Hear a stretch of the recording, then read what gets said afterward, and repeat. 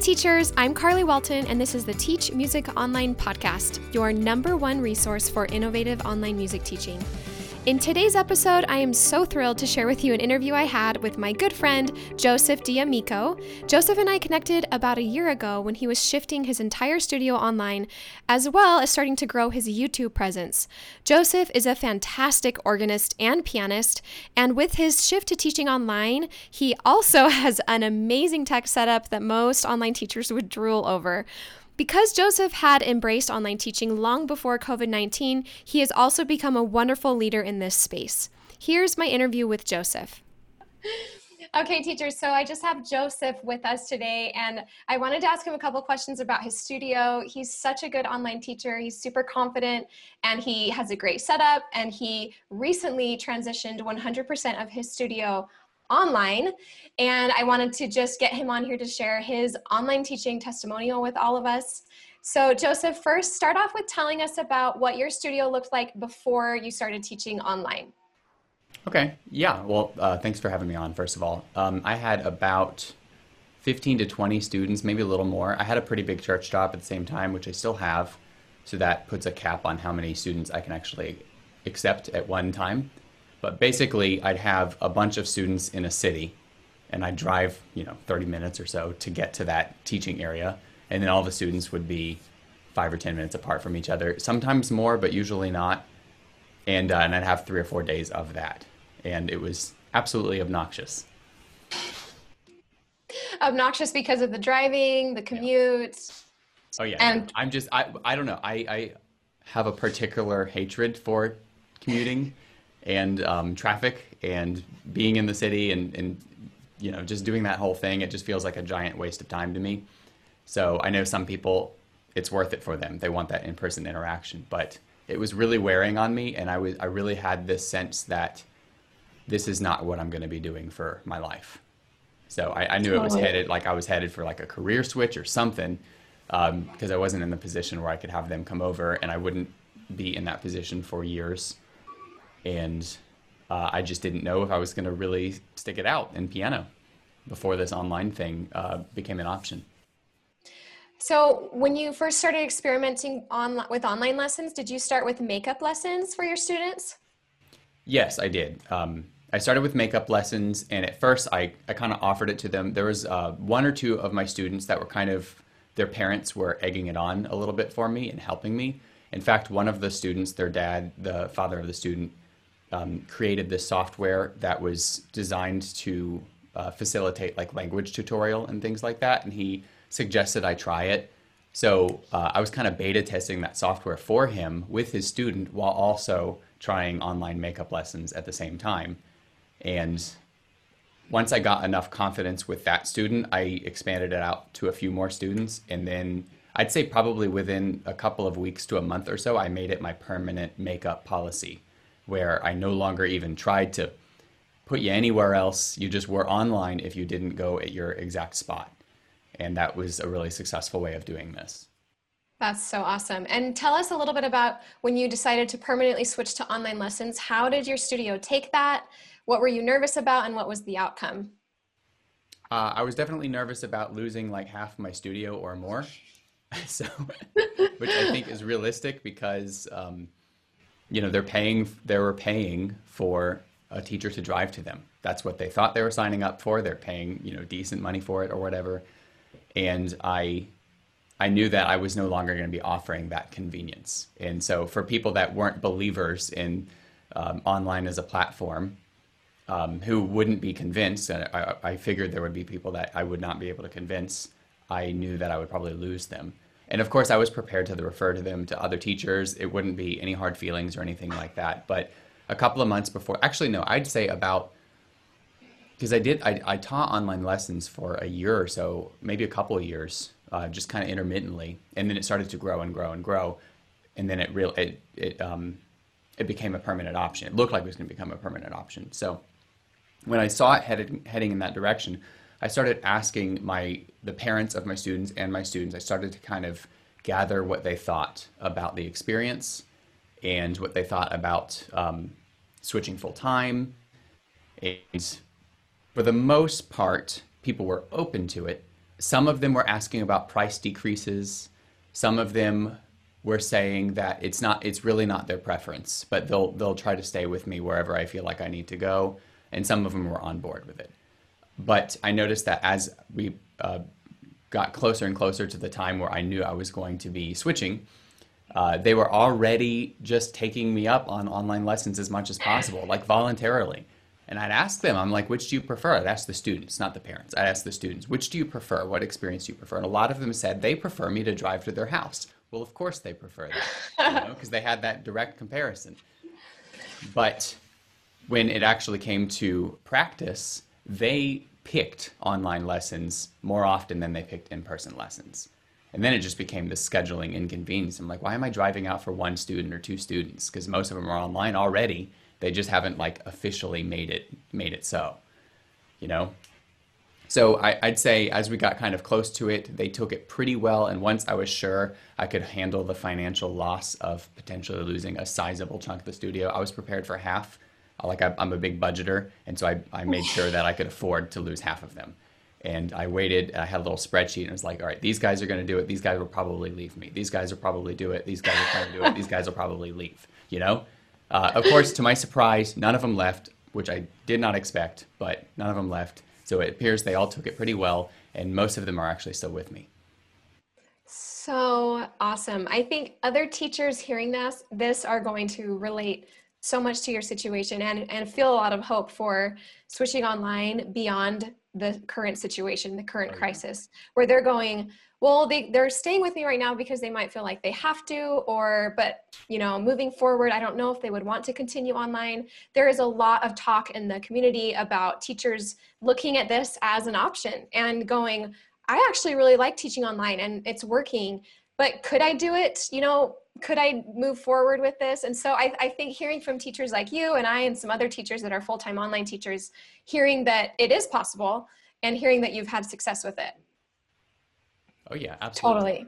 I think it's really interesting that this COVID situation has brought Skype lessons and online lessons and teleworking directly into public awareness. And we don't really know what's going to happen with this situation. We don't know how open-ended it's going to be. We don't know if it's going to come back every year or if we're really like going to be down for the next several months because they just haven't told us.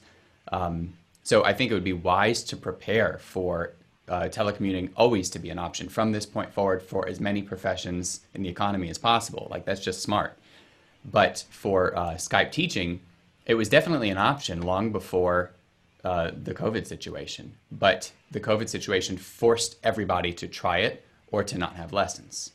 And once you try it, especially if you have decent hardware at all, you'll realize very quickly it works. It works just fine. It works just fine for most people.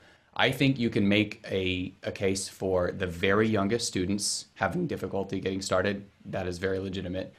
And I also think you can make a case for very advanced students. So students that are either in music school or maybe at the master's level or beyond that. You can make a case that they need some of that nuance of the in-person instruction with certain instructors. It kind of depends on the instructor. But for the rest of us, it works really well, and this situation brought it into public awareness. And so now everyone's thinking about it. Everyone's Googling it. I saw my stats on all my websites and everything go up. And now I can see I have proof that, wow, all of the teachers as of like a certain date in March, all of a sudden care about this subject. And I never expected that to happen. But it's really awesome. I think it's amazing. And I'm really glad so many people are going to give it a shot. So unfortunately, it's because they have to, but I'm glad that a lot of people can try it and get experience with it because it's probably the way of the future one way or another. So. Okay, teachers, I'm just going to do a quick interruption to share with you some amazing mail that I got this week. This is a message that I got from Nicole, who is in our Teach Music Online membership community, and her words were just so kind and totally made my day, and I thought it would be fun to share with you as well. So first, she sent me a message that just said, I'm so grateful to be a part of such a wonderful atmosphere of music teachers and support. And then she sent another message and said, you have inspired me so much. It would be selfish of me not to encourage others to to join because being here has been such a blessing for me. I had heard of teaching online before, but I was never convinced until I heard you share your experience on a podcast. No coincidence. She's referring to a podcast episode I did with Tim Topham. Ever since then, I have wanted to teach like you do. You are amazing. I'm so happy to be here and learn from you. Thank you so much for everything you do to share what you have learned and the best tricks and tools you have found in making teaching online more of a joy. Your passion and dedication is so encouraging. This made me so happy. It's so good to hear that the things that I have to share with you and the experiences and all of the lessons that I've learned are impactful and beneficial, not only for you, Nicole, but for teachers everywhere. So thank you so much, Nicole, for sending over these messages. She also mentioned that one of the podcast episodes that hopefully you've listened to as well, called 5 Ways to Win Over a Parent, totally changed her perspective on finding students to teach. And she said that she is going to reach out to all of her former students that did not take with her when she switched over during COVID-19, and she's going to invite them to a free trial lesson. So, Nicole, I am wishing you the best of luck with everything, and I will be seeing you around in the membership. Okay, let's jump back into the interview with Joseph. What are 2 benefits you've had that you've noticed with teaching online full-time versus when you were driving? There's a lot more than 2. I know. You can share more if you want. I wrote a couple of them down actually, so I can just knock them off. I guess one of the big ones is that you are income capped at a lower level, a significantly lower level, if you are traveling to your students versus if you are teaching online lessons. Now, I feel like the gap is much narrowed if you are having students drive to your studio versus teaching online lessons. However, and I say this, considering that if you become experienced as a Skype lesson instructor, you'll learn how to not be fatigued teaching lessons. You'll learn how to schedule. You'll learn how close you can put people and when to take breaks and things like that. So assuming you figure these types of things out and you get to a sustainable point in teaching, there's still a higher income cap with teaching online than even in person, even if they drive to you, because you can't get somebody at the piano and out the door and another person at the piano and out the door nearly as fast. I do like to take breaks between my lessons, but there are many lessons throughout my week where there's no break. One lesson ends on the hour and the next lesson starts on the hour and then the next lesson starts on the hour right after that. And I take notes during the lesson and I send them off right as I'm hanging up the call, and I take the next call right then. So I'm talking 10 seconds between a lesson. And the new student has the books open already. I have my books because I plan all the lessons. We're ready to go. I say, hello, how are you doing? How's your week? This crazy situation, whatever, right? And then we're in. And then we have a full lesson. And then, I save the notes and goodbye, next one. It's so efficient. So if you add that up and you remove all of that dead time, that dead weight loss between all of the lessons, you have the highest potential of income with this strategy. And that's actually not why I signed up. I didn't want to just make the most money possible, but now that I've been doing this full-time for over a year, I've realized, wow, I am definitely making more money than I ever had, even though I dropped my rates a little bit when I first switched. So I like the income thing. Well, and you have more flexibility with hours. It's easier to teach kids before they go to school. Now it's different, but if they were going to school, you could teach them in the morning hours, you can teach them in the evening hours. It's something mentally to them, like having to drive to you at 8 p.m. is a lot different than having to sit at their piano and open an iPad at 8 p.m. You can fill in those extra odd hours. You can also eventually start marketing to different time zones if you wanted, looking for homeschool students. I think teachers really need to realize they can craft their perfect schedule and they can craft their business so differently than if they are blocked into the after school hours of kids coming to their house. Now, I still take the after school hours because I like that. It works for me. But I have a set schedule that is shortly after lunch where I'll not accept students before that time. And then all the way up to 10 p.m. at night, I'll accept students, on certain days. So it's this big block that's just reserved for teaching, and I never schedule outside of that. So it's protected. And that way of doing things has really helped me a lot. I don't schedule them randomly throughout my day. I have the afternoon hours. I have some late hours. I have some early afternoon hours. And it's funny because all of the older folks that are retired and whatnot, they can go early in the afternoon. All of my folks in other countries end up going late at night. And then people that are, East Coast, West Coast, they're usually in the afternoon hours somewhere. So it works out really well. I have a couple of other little points I can just rattle off real quick. Sure. So I love the idea of working from home, right? Before it was trending, but just the idea of working from home. I've always wanted to work from home, and I totally do that now, and it's great. It sucks when you're forced to, but it's nice when you choose to. Love the idea of working from home without involving other people in my home. So I have pets and children, and it's just complicated involving other people's children and, waiting rooms and where do the parents go and all that. I don't have to deal with any of that. I love the idea of moving from one lesson to another, where I already mentioned that. Or just walking downstairs throughout the day to teach, or if somebody cancels, even though it's not right of them to cancel and leave me with a hole with no recourse, but sometimes that still happens in an emergency situation. Well, the time is not lost. I'm not sitting in a subdivision somewhere. I just go upstairs, I go practice, I love the idea of practicing between lessons. I didn't really practice when I was teaching driving. It fatigued me, even though there was a little bit of time I could have practiced, but I didn't. Now I practice a lot. I'm the best pianist I've ever been by far. I'm taking Skype lessons myself with somebody. Cool. I actually have it where on one of my teaching days, just one of the spots is actually a lesson I attend for my own study. And I just zip in, I get some instruction, and then my next student calls in right after. It's awesome. And that's pretty much it. Those are my favorite things. Cool. Thank you so much. It's just always great to hear someone in person. We're all in the community text or typing out answers and helping each other, but being able to hear your experience and the benefits that you've seen for yourself and for your setup, for your family, for your career, for ultimately like your dream job, as it sounds like, and to be able to fit in. I'm happy. I'm going to do this for as long as I can. I love this. I'm very content. This is the dream. So good. I love it. Well, I'll link below your YouTube channel so teachers can check that out.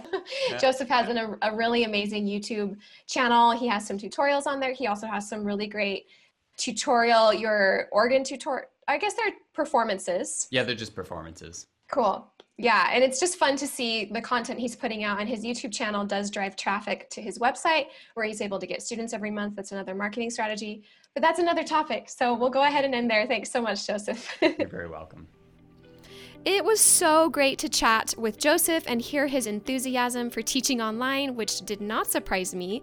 I think we can all learn from his optimistic approach to creating a dream studio out of an at-home studio. The benefits he outlined are ones that all of us can enjoy as online music teachers. Joseph has a really fantastic YouTube channel where he shows his setup, tech recommendations, and tips for teaching online, and I will go ahead and link that in the show notes along with his website, which I think you'll also enjoy checking out. Thank you so much for listening today. I would love to invite you over to the Teach Music Online membership. Head over to teachmusic.online to learn more about how you can get access to marketing courses, engagement courses, and mentorship, all available to you within the Teach Music Online membership. Will you also head over to iTunes and leave a review for the podcast? I'd absolutely love for you to share your thoughts on how this is helping you in your studio. And the more reviews that we get, the more downloads that we get, the easier it is for other teachers around the world to find this podcast where they can also learn how to be fantastic online music teachers. Thank you so much. I hope you have an amazing week. And as always, happy teaching.